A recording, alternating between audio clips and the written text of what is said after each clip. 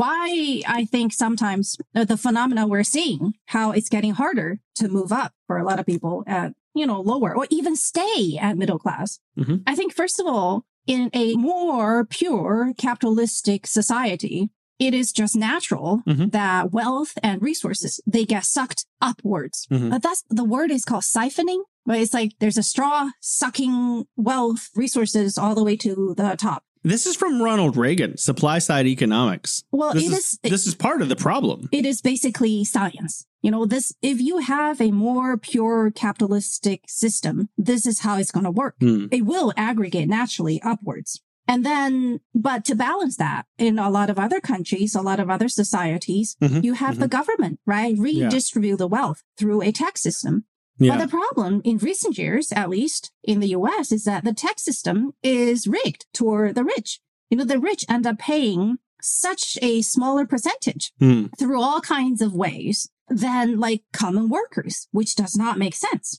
And it's because the people in power, they're not prone to redividing that wealth. I agree with you that it does not make sense, but they do have arguments on how they try to justify it. So the rich who hire all their own lawyers and PR people and buy politicians, the arguments that they distribute to the population is, if the rich are taxed less, they will keep their businesses in the United States. They will stay in the United States as opposed to going somewhere where the taxes are lower. And the consequence will be that they spend more and hire more people in the United States. Don't punish us rich people or we'll run away. That's the primary argument that they put forward when the middle class and the lower class are like, we want to raise taxes on the rich. The rich will just say, well, if you tax us, we'll just leave. Welcome to The Bridge. Fun conversations on culture, life, and everything in between. Welcome to The Bridge. We're a show which connects East and West. My name is Jason, and today with me is Baby. Hi, Jason. How are you doing? Wonderful, although it's very hot. I know. Let's get this going before I melt into a puddle. Find us where you get your podcasts. If you like the show, then consider pushing the like button or giving us 5 stars. Suggestions, comments, anything you would like to share, email us at welovethebridge@gmail.com. We love the bridge. Hey, we got an email, baby. Oh, yay. From where? It's from Japan. So I wanted to read this. It's okay? Yes. And then we can comment on it. Hello, I'm Makiko Yamaguchi. I am born and raised in Japan. I've currently found your podcast and love them so much. Thank you for your providing such great contents every time. Oh, how nice. Well, in a theme of your why do Americans pay more for the same medicine, you mentioned Japanese insurance system. If I listened correctly, we have some very strict regulations in terms of getting insurance, but we don't have such a thing because it's mandatory. Insurance is mandatory, right? I think he means national insurance. I read this a couple times. Oh, okay. The only requirement is paying fees. Having said that, there are private insurance companies offering varieties of services here. Some of their requirements are what you mentioned in the program, like how many tobacco you smoke or whether you have some risk of getting sick or not. Right. However, since these are private, it's totally up to us. Japanese government can't deny us depending on our physical condition. So I think he's correcting me saying that you have to be not a smoker. But thank you for reading my letter. I really love your show, and I'm looking forward to finding out another interesting facts of the world. Thank you, Makiko Yamaguchi. How nice. Thank you so much, Makiko, for writing us this message. Yeah. And I just want to tell you that I love Japanese stationery. I would go to Japan just to shop for pens and like notebooks and just paper products. And of course, the food and the scenery. Oh, I'm so happy that people are writing to us. Please write to us more. Thank you, Makiko. Yeah, if you want us to read your letter on The Bridge, please email us at welovethebridge@gmail.com. Oh, yeah. Yeah, inflation tops the charts of issues plaguing America and the UK for that matter, with 77% of Republicans and 52% of Democrats saying that it is a very big problem, inflation, according to recent research from Pew Research Center. While Biden says the economy is roaring, the least well off are worse off than at any period in recent U.S. history. And Florida is now, quote, now America's inflation hotspot, according to CNN. With this in mind, we return with Bebe to make sense of the plight of those scratching by. me making sense of all this world issues. I can only make sense of this. No. Well, but I think what you were saying makes sense, right? High inflation. Well, if only Europe could still buy oil and other, gas and other things they must need from somewhere closer than from the US, I think prices would be cheaper. Yeah. And I think President Biden wasn't really lying when he said that the economy was roaring. The numbers are good, but it's only roaring for a very small percent of the population. Well, yeah. Well, with unemployment, when people stop looking for a job, I think it's after either 3 or 6 months, they stop counting them as unemployed. So if someone's just laying flat, right, in America, and they're just like hanging out in their mom's house and living there because they've given up on working a service job where people treat them like crap for minimum wage, then they are not counted if they stop looking for a job. Okay. So they're not even like figured into the whole scene. Okay. Yeah. So you could say, oh, unemployment's great when it's actually not, because there are a lot of service jobs that can't find applicants right now. And there's a reason for that. They're not paying them well enough. And also, this is a global phenomenon where everywhere we hear that, the economy is declining, and not just in one or a few countries. It's like global. But then at the same time, the world's richest man is the head of LV, which is the luxury brand. Does that make sense to people? Of course, that points out the problem we have, right? How wealth is divided, not just in America, but also around the globe. So it's not just inflation. I wanted to talk about the class divide here because I think it affects a lot of people. Class divide. And I love statistics, and this is from Statista. Right. So I have a graph here from Statista, and this is 2021 versus 1970. Aggregate income in 3 classes: low income, middle income, and high income. The share of people in 1970 who were considered low income was 25% of the population of the United States. But now it is 29% of the population of the United States. So we have an increase in 4% of the population who are now identified as low income. That is roughly 20 million more people who are no longer part of the middle class. They drop down to lower income class. That's correct. Yeah. Okay. But I expect some changes in the high income bracket too. Possibly the number has become... The high income bracket, interestingly, the share of people went up. Okay.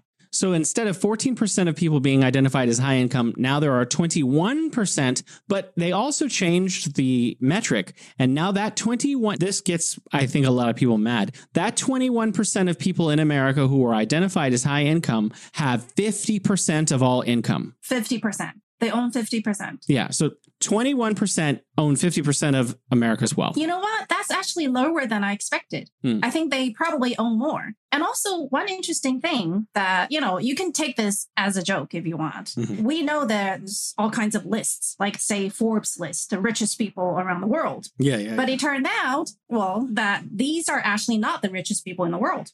Like, we don't even know about the richest people in the world because they're not on the list. Really? And those are the ones. How are they not on the list? I'm confused. Well, they are the richest people. And they're so rich that they won't even mess with us.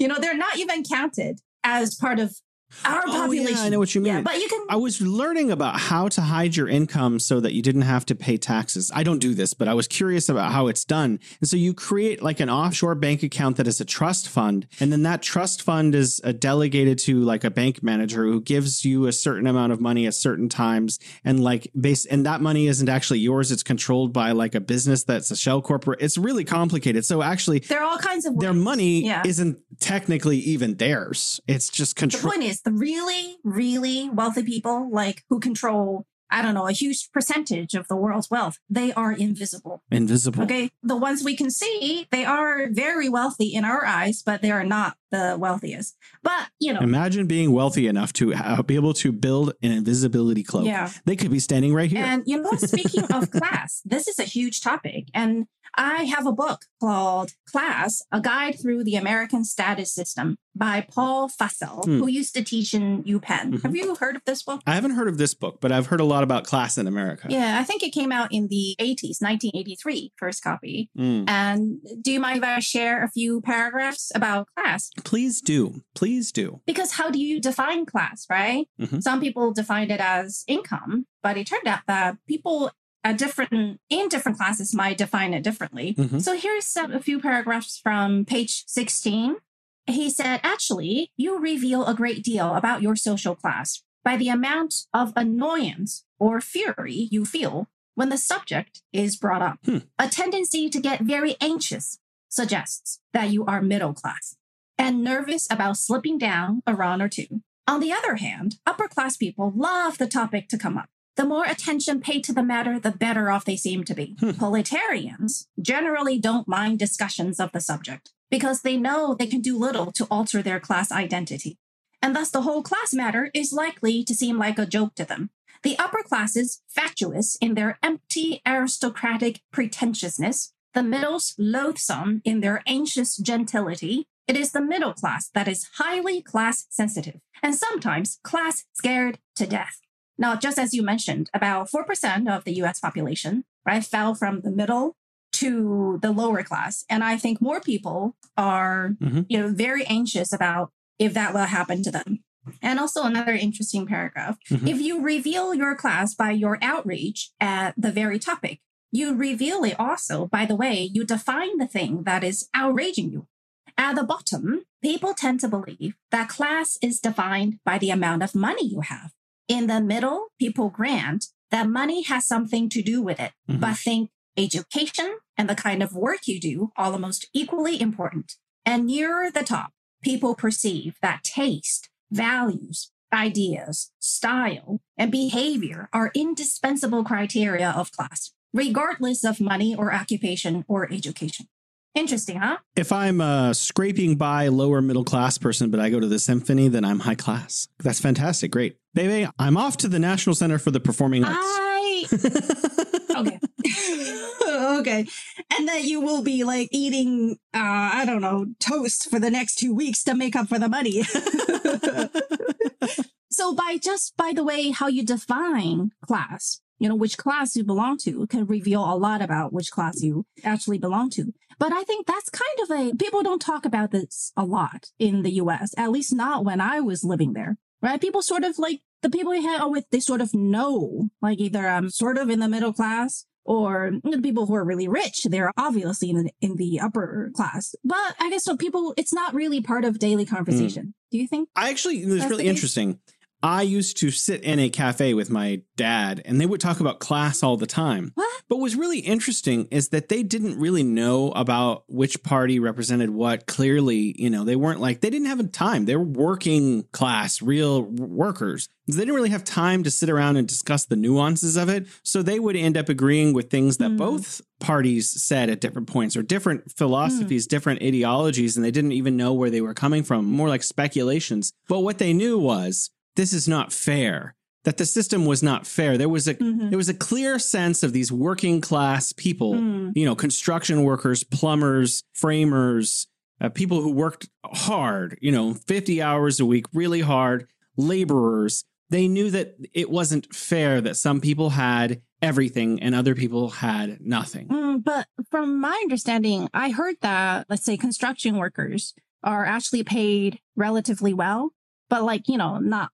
super high wages, but decent wages. That's middle class. If you're making minimum wage full time, you are lower class. As most states, you can't afford. You're deciding which bills you can afford to pay and which ones maybe you can't pay this month, or you're deciding which meals to skip, or you're figuring out, what's the cheapest possible meal that I can have for the next week. And before I reward myself with 1 day of fast food or something. So and the day after opera for Jason. So for construction workers, they are essentially, middle class. The working class. Middle class. And also from this book, Class, on page 18, something special about America. It says it should be a serious subject in America, especially because here we lack a convenient system of inherited titles, ranks, and honors. And each generation has to define the hierarchies all over again. And speaking of generation, I think when we talk about class, it's not a one generation topic, right? Usually we're actually talking about social mobility across generations because changing of class, it takes time. And I think that's something I understood, just in recent years, how hard it is to actually, go up. Because most people are talking about, how to go up the ladder along the social class, right? Instead of going down. For their kids, yeah. I want my kids to be better off than me, right? Right. And there's some, a lot of discussions regarding this in a Chinese society too. People devote so much to education, right? And they kind of want to equip their children with whatever they can so that they can go up social mobility wise. So that's the key here. And something rather strange we have been witnessing in the US is that it's getting harder for the younger generation to make it, to achieve the standard of living of their parents. And when I first read that a few years ago, I was literally shocked. I couldn't believe it because born in this age in China, born in the 1980s, we are the generation where we witnessed how the country became stronger and stronger. And also it was, these three generations, my grandparents, my mom, and my generation, this is the time of the greatest social mobility in China. My grandparents, and also my parents when they were younger, were farmers. If it was not because of a revolution back in the days in China, the founding of the new China and the changing of the land ownership, my parents would still be farming and I'm probably still in a farm somewhere. But because of all the changes in the social, I guess, in the society, everything kind of went back to level ground again. And my parents, kids from the countryside, had better chances in education. And my aunts and uncles, the whole generation, a lot of them who studied hard all went to universities. And that's from a farmer family and really, really good universities because of the Gaokao system. It's completely oblivious to who you are, where you are from. It just checks your score number. So they really made it. And then, of course, they had even opportunities to study abroad and which made my life starting a whole lot higher. So, thinking about social mobility, and I was thinking about this whole class topic, I kind of went back and thought a little bit about Chinese history, contemporary Chinese history, and all those revolutions and things kind of made more sense to me now. Because sometimes it takes that kind of power of change to redivide resources so that people at the bottom would have a chance of making it, on their way up. Have I been digressing too much? No, I mean, it makes a lot of sense, and it's much richer and more complicated than I expected our conversation to go. You're listening to The Bridge.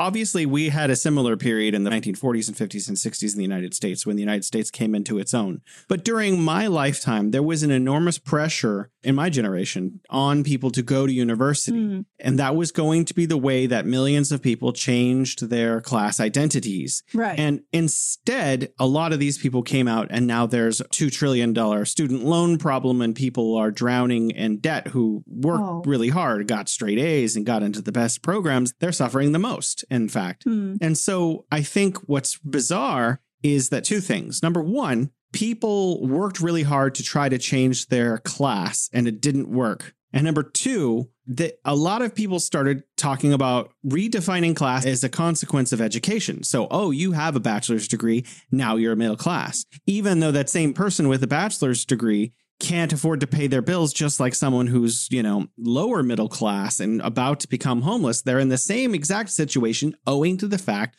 that they have to pay like $1,000 bill on top of rent every single month. So it's very interesting that the ability to change your status in the United States was defined in the 1980s and the 1990s for millions of Americans. And then those millions of Americans took those steps, ended up not moving forward in, the chain of wealth. That's an interesting twist because from what I read, there is a clear division of income, between the parts of population who had a bachelor's degree and who do not have a bachelor's degree. That's like a huge defining point. But then... Exactly. They have to pay it out. Yes. They are weighed down by... So I guess that points to some problems with... Well, of course, we know that. How expensive higher education it is in the US. If you treat it like a business, right? Because in China, in our minds, education shouldn't be treated as a business. Yeah, in the U.S. It shouldn't function with pure capitalistic means of maximizing profit. But that's a whole nother topic. But thinking of social mobility and class, I had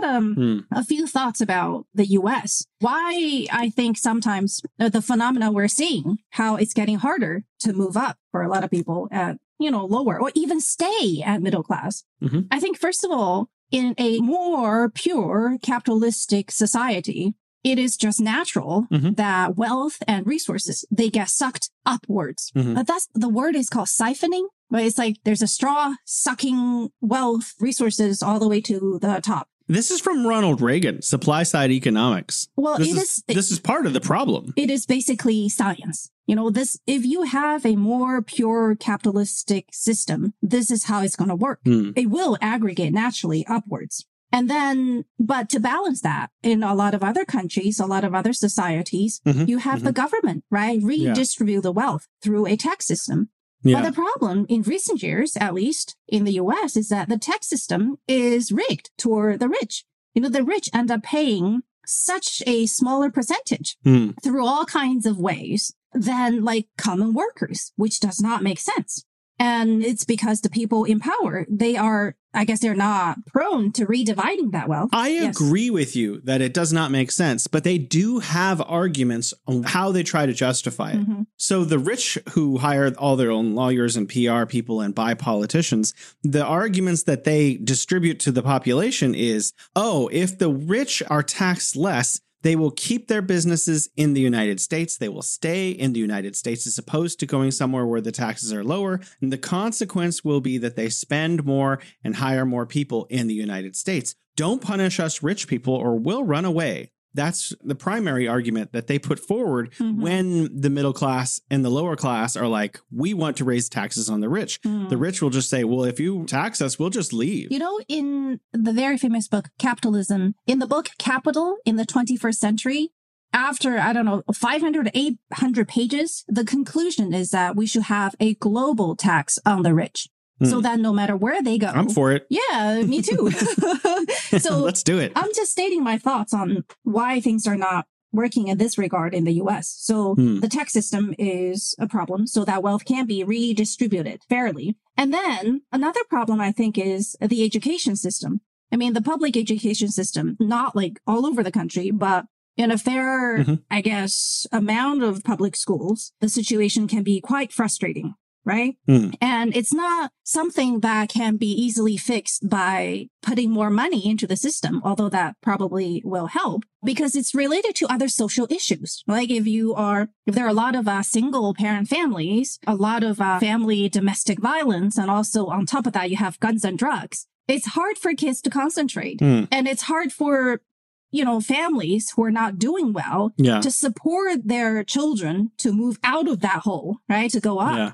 And also something with the way welfare is distributed in the US is that a lot of times seems like it's just in the form of money, right? Let's say for schools, they'll give you money for more iPads, new systems, new boards, and new computers. But that's actually not the most important part. They need to pay teachers more. They need to change the whole, living and studying environment for the kids.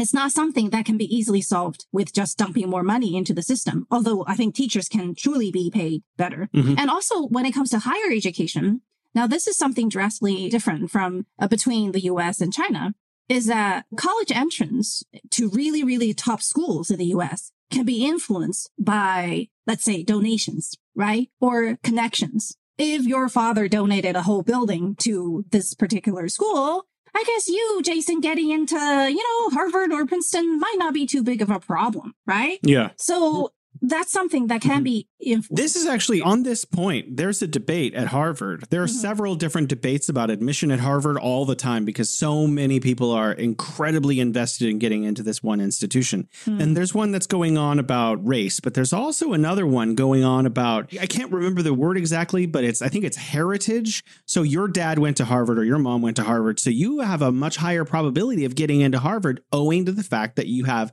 someone in your family who already went. And they're actually now considering removing this so that even if your dad got into Harvard, it should have no bearing on whether or not you get in. Because they do ask you on the application form. Like, do you have anyone in the family, like your cousin, your parents, your sister who went to this school? They will usually ask you, right? Yeah.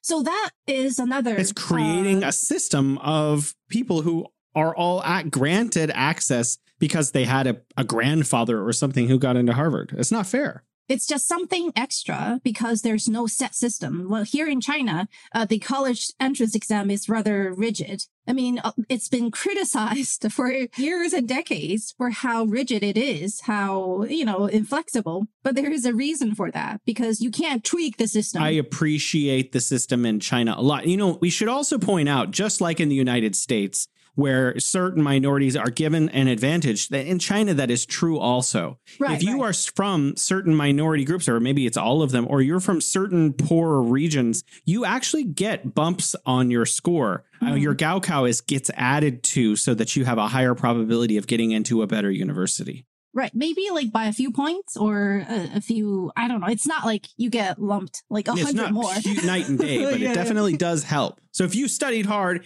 and you got a pretty good score, now you have a very good score. Yeah, but it's true that the method is so that the whole country is more balanced, right? Like the more populated provinces might have few more people who enter, better universities because there's just so many more people. Anyhow, so it's two completely different systems for entering college. Well, interestingly, America doesn't have a system. It's too fluid. America's system is that so too many loopholes. Every university system or state system makes its own rules. So that's something else. And also something I found quite interesting is how, when you think about it, almost everything can be bought and sold in the US. Even government official posts now or influenced. It's interesting that you brought this up because I understand both sides. I know we're going to demolish this because I think we should. And it's awful that they're able to do it. But I actually had someone explain to me why it is that lobbying, which is illegal in other countries, is legal openly in the United States. They explained it like this. Instead of having corruption hidden behind closed doors, they put corruption out in front of everyone so everyone can see it. Well, that is a very blatant way of explaining all this. I thought it's also admitting that basically it's corruption. No, too. I thought you were going to say something truly enlightening, Jason. Sorry, no. He was going to solve this huge problem. Yeah, when Raytheon donates money, Raytheon is a military company. They make bombs and stuff. When they essentially give millions of dollars to both parties' candidate. That way, no matter who gets in, they can say, hey, we gave you $3 million. Right. That's not much. Let's say billions. Yeah. So back to what I was saying.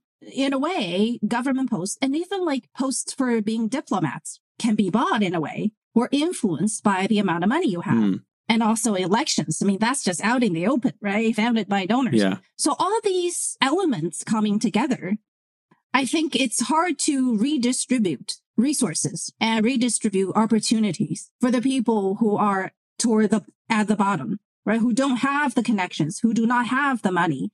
And who do not even have the environment the calm environment to study hard so that they can move up the social ladder.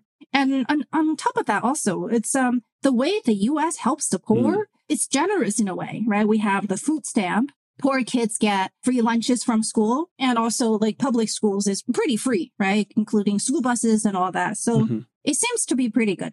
But then at the same time, especially during COVID-19, you see how the government just print money and give it out. It's generous, but at the same time, it's almost a little bit thoughtless in the way they're helping the poor. It's like, I'll just give you money, you calm down and try to vote for me, and try not to make a fuss. But it's a stark comparison to the way of poverty alleviation here in China, where they are looking for methods for people to find vote a for way me in to the help next themselves. election cycle. Instead of just dumping money and, to help them get over things temporarily. So I guess what I thought about social classes and how a social mobility in the U.S., these are some of the things that came to mind. And also I have the general feeling that no one in power is really trying to make it better. to redistribute wealth and resources a little bit better. I think they're stuck in a creative rut, and there's a very single-minded approach to governing the United States at this point. I'd like to talk a little bit about the distribution of wealth that I see in the United States and in China, and a little bit about some of the things that China does differently that leaders in the United States could consider adopting. When you look at the United States, oftentimes they're closing libraries, they're not investing in rail or infrastructure because it's not profitable, because they want to see profits within the first, year or two. And that's not going to be profitable, so we won't build that, or it's not going to turn around immediately. These are the wrong metrics to use. China, it takes money from the taxpayers, from everyone, and it invests in things that everyone uses, like public infrastructure, rail, parks, libraries, like the United States does, but it maintains them and increases the amount of them. There are always new parks, pocket parks popping up that are paid for by various governments, regional governments, local governments, city governments, central government. The reason that these are such a good idea is because they benefit everyone. So they take money mostly from the wealthy and a little bit from the middle class, and then they build things that benefit every single person in that community. That is a kind of way of redistributing as well. And the famous phrase that China has, you want to build wealth, you build the road. China has built an incredible logistics infrastructure for moving goods and people all over China. Now, maybe some of those lines will never pay for themselves at the cost of the ticket. But you know who they do pay back? Everyone in society when the economy is growing. When the Chinese economy is growing as a consequence of those networks of logistics being implemented, the economy grows and every single person benefits. And this is something that American leaders seem to not see. I think they're stuck in a rut where they can't see past very specific metrics that have been set up in arguments decades ago. And that's why rail is falling apart. It's not about building a line from Pittsburgh to San Francisco. It's about all the benefits. And it's not about the cost of the ticket for a person or for goods moving from Pittsburgh to San Francisco. It's about all of the benefits it's going to have on every community on the way, on every small business along the way, on every medium-sized business, every large business that uses that network for the next 10 or 20 or 30 years. It will pay itself back in other kinds of dividends. So I think the investment in infrastructure, in people, in humanity, in the form of parks and libraries and other infrastructure in China that is ongoing and increasing, that is coming from mostly taxing the wealthiest people because there's graduated tax in China. That's the kind of thing that the United States needs to do, not just for the poor people, but for the U.S. economy in the long term also. Right, for the U.S. But it takes a very strong and responsible government. And also it takes courage, right, to make the investment. But, as you were talking, I kept thinking about this question, like, where did all the money go in the U.S.? That's a great question. Where? I think a lot of people are concerned about that, too.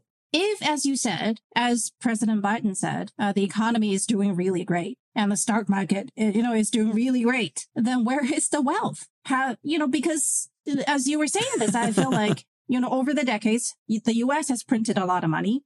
And in China, a lot of new money was printed to to balance the trade surplus, because the trade surplus comes in as US dollars, right? Which can be used in China. So you need new Chinese currency for all those dollars.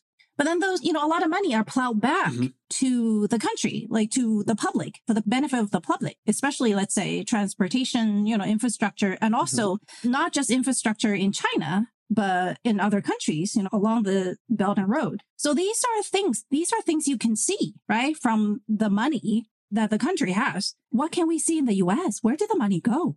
The money that's given to the poor, it sounds like a lot, but they're only a very small percentage of the money printed. And also, there was a piece of news about letting go of some of the debts for student loans. Did you see that one? The Supreme Court knocked that down. It will no longer happen in its current form. Oh, so it's not going to happen? Well, there may be new attempts by the White House to do it again in a different way, but currently there's no active legislation or plan to eliminate any student loans. But even if that was approved, it's only a very small percentage of all the college loans that students That's true, own. Yes. And I think it was only for people who have been paying their student loans for 20 years and still paying. And it's a very small percentage. So I guess that's the question. You don't know the answer to that. I don't know the answer to that. Hopefully somebody can enlighten us. Where did the money go? I actually read a lot about this. The problem, what you're talking about with 20 and 25 years. So if you have a bachelor's degree, which is what most people have who went to university, then after 20 years of making the minimum payments regularly and not missing payments, you're theoretically supposed to have your student loans erased. The problem is that the systems in place are run by private corporations that are managing the loans on behalf of the government. And those corporations oftentimes say, oh, we lost your history. We can't do that. Or they just don't erase it. So you just keep making payments past the 20-year mark for 25 or 26 or 27 years, and it never gets erased. And very few people have actually had their student debt erased in that manner. Come across that video. I think it was a video of a young lady. She was crying into the camera. She's saying something like, I had $70,000 in student loans after I graduated, and I've been paying them off for like over 10 years or something. I don't remember the exact numbers.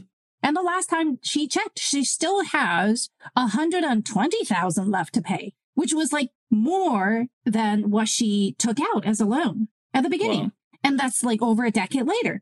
And she's like, I cannot understand these numbers. Yes. It does not make sense to me. So I guess it is a huge problem. It absolutely is. There are people who are already retired who still have to pay their student loans out of their pension because the system is so broken. In fact, it looks like, unless there are new steps taken by the U.S. government, that tens of millions of people in 10 or 20 or 30 years will be, passing away with hundreds of thousands of dollars in debt. They will be indebted from the time they went to university when they were 17 or 18 to when they pass away. Oh, my goodness. Well, you know what? Let's move on to something a little brighter. Oh, yeah. You're listening to The Bridge.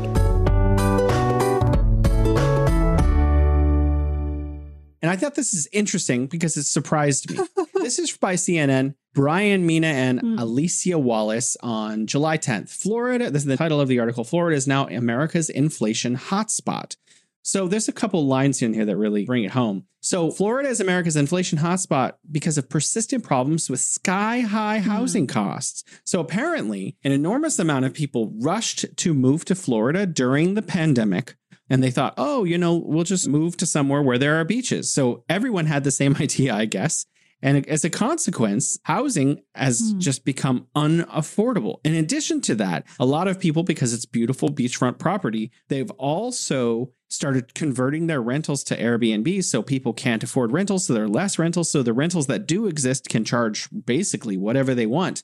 And we have 9% inflation rate in Florida for 12 months, which ended in April. But it actually, whereas the rest of the United States reduced to about 3.5% inflation, which is almost normal, Florida is still experiencing 7.3% inflation, which is still really unhealthy. Well, everybody wants to go to Florida to retire and also to vacation, but maybe they won't be able to afford it anymore. And not just in Florida. Right. I think there are other cities where they've seen trends of more people moving in because more people have been escaping major metropolises because of rising cost. And they're heading to, there are a few like popular cities, like Atlanta, for example. Absolutely, yeah. Inflation soared in Atlanta for the reason it did in other cities in the South, because population grew driven by Americans fleeing expensive like coastal cities. And then it brings up local prices. I can see, local people complaining. Why am I paying more? Interestingly, some cities that have 10 years ago, San Francisco was one of the most expensive cities to live in the world, top 5 every year for several years. The price of living in San Francisco is plummeting. And this is largely owing to massive increases in violent crime, homelessness, drug abuse, and other problems which are plaguing the city. And now, surprisingly, people are rushing out of San Francisco, sending property prices down.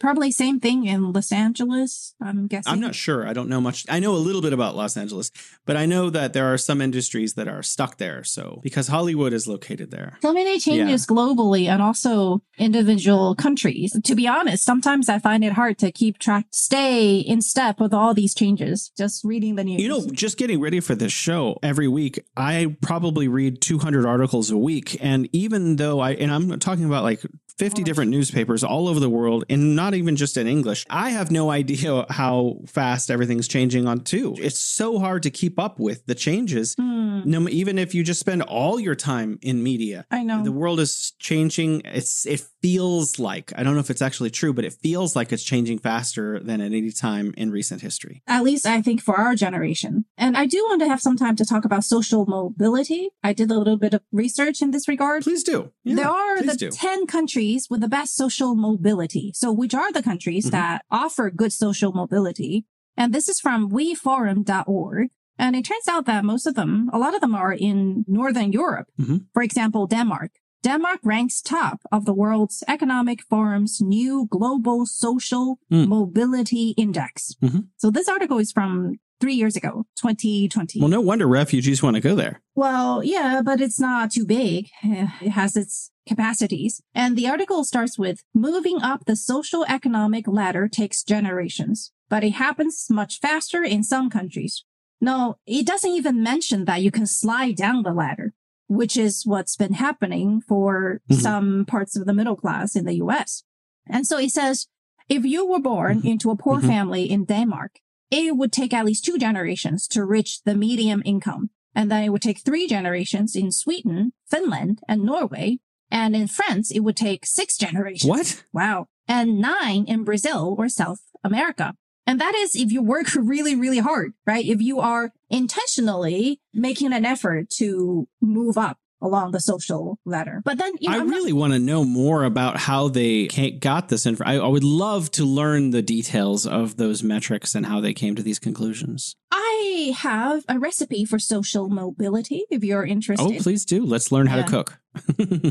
For these Nordic countries, we have to know that they're smaller countries, right? In a way, easier to manage than, let's say, a country like the United States or China. So things can't just be replicated, but they are, good examples. So these Nordic countries provide high quality and equitable education systems. They have strong social safety nets and inclusive institutions alongside job opportunities and good working conditions, according to the report.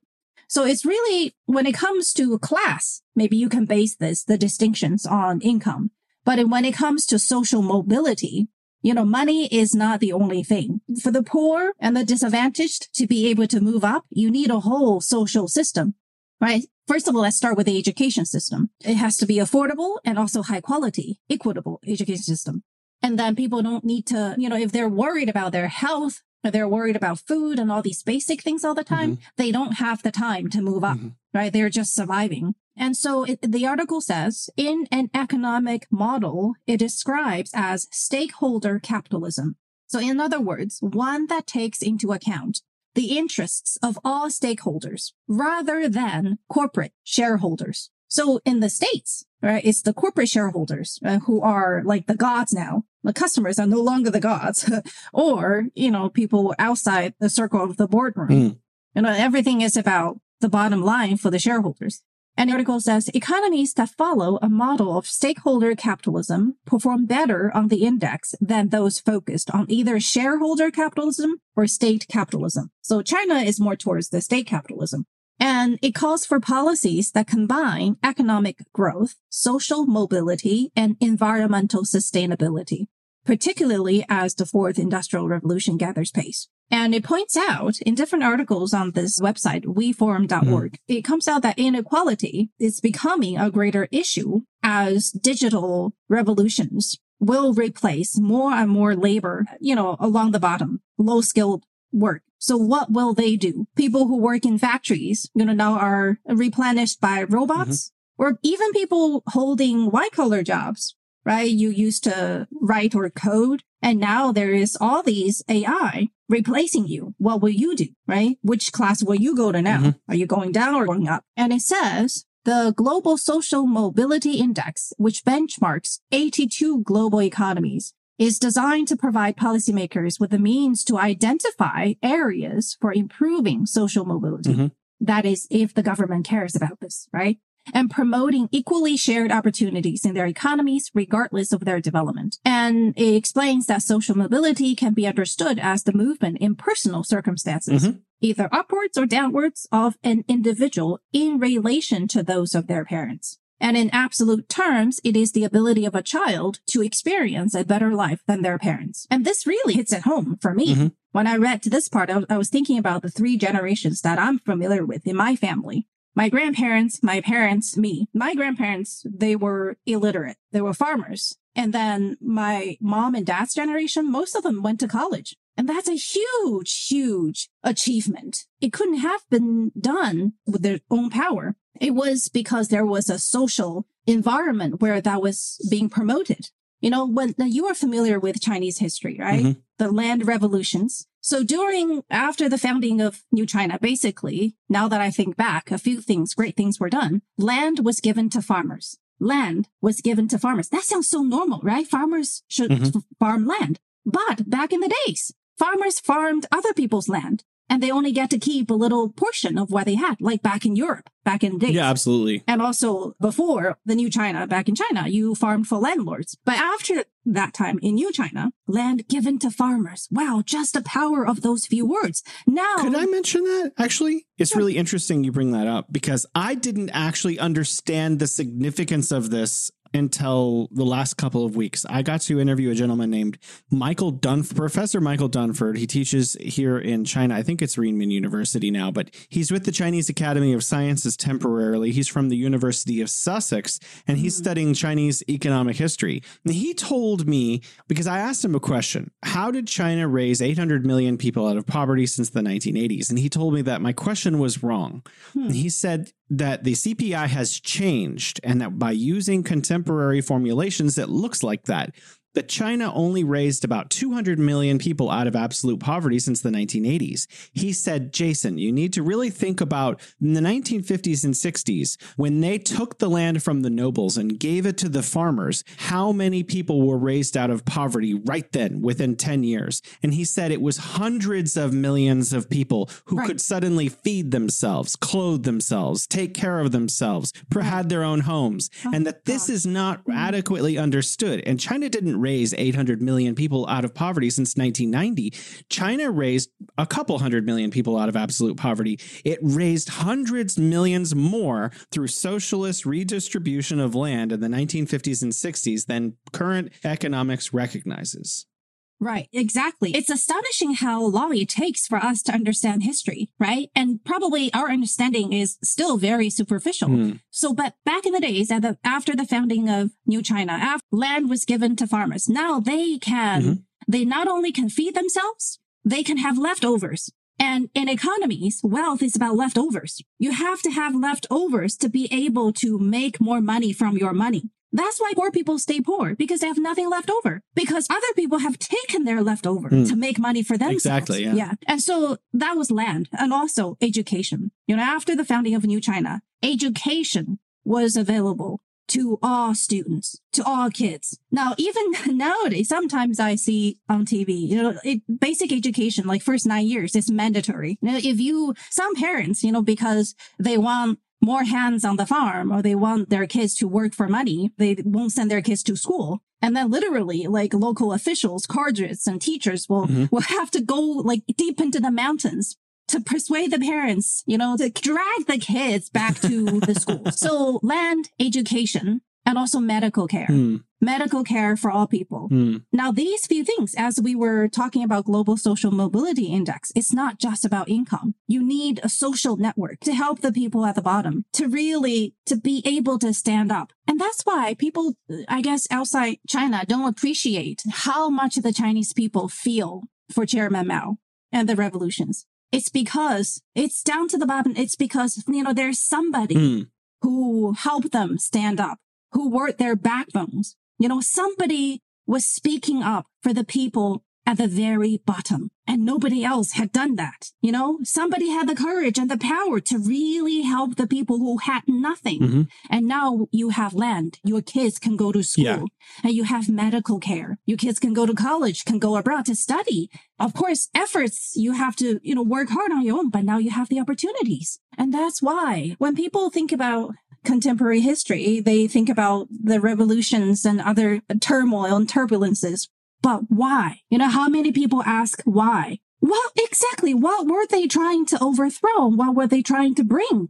What new system were they trying to bring? Mm-hmm. If nobody had done that, will land be given to farmers? Yeah, what were they attempting to accomplish? Will people who had nothing finally have something to work on? It just takes that amount of energy to change the system. So, it's for people who are interested in contemporary history. It's got loads of interesting information. Well, I want to switch back to America really quickly, because I don't think your own plot of land is what most people for farming is what people want. This is from Pew Research. I talked about it at the beginning of the show. This is Inflation, Health Costs, Partisan Cooperation Among Nations' Top Problems. It's from Pew Research, June 21st, which is relatively new for one of their studies. And it talks about what do people in the United States across party lines think are the most important issues. And the number one, this is usually true, is something to do with economics. Number one is inflation. And the reality is, I call my mom in America all the time, and my brother who's living in Nevada, and that's what they talk to me about. They talked about how crazy things cost at the grocery store. Well, tell us. Well, there's a different piece of information up here. Inflation, I have it laid out, and this is some of the differences in cost, and this is why PPP, purchasing power parity, and nominal GDP are so different from the United States and China. In the United States, local transportation ticket costs an average of $2.23, whereas in China, it costs 39 cents. Right. Well, here we don't think too much about transportation. It's it doesn't cost anything here. Yeah.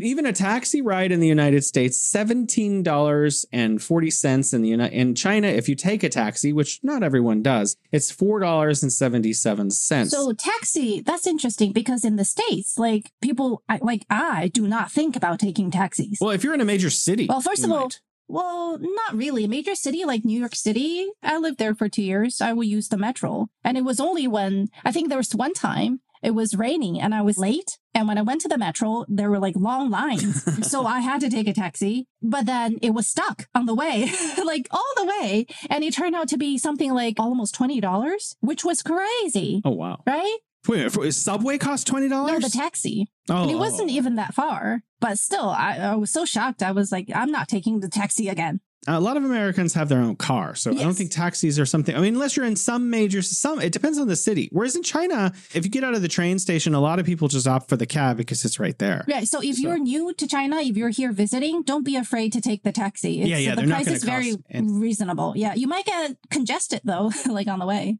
Now, if you look at all the cost of food, it's really interesting. Almost everything costs at least double or triple and sometimes quadruple, except milk. Right. Where milk is strangely about double the cost in China instead of the United States. But I guess that's because America has a ton of cattle. So milk is more expensive in China, but everything else, bread, rice, eggs, cheese, steak, apples, bananas, or everything else is more expensive in the United States. So people who are, they're making minimum wage, they go to the grocery store and they pay their rent and maybe their student loans. They have nothing left at the end of that. The interesting thing about milk is, I think milk is still relatively new to China, to most parts of China, the major portion of the population, relatively new, as in, became more and more popular in the past few decades, like dairy products in general, because back in the days, people, when they wanted a drink filled with protein, they would go for a soy milk made from soybeans. It's very healthy and it's very nutritious. And it was only in recent decades that people started to popularize milk. And there's still debates on whether or not, which is better, what's better for you. But as we mentioned in previous... There are books that show that milk is not good for you, and there are books that show that milk is good for you. So you can choose which book you prefer.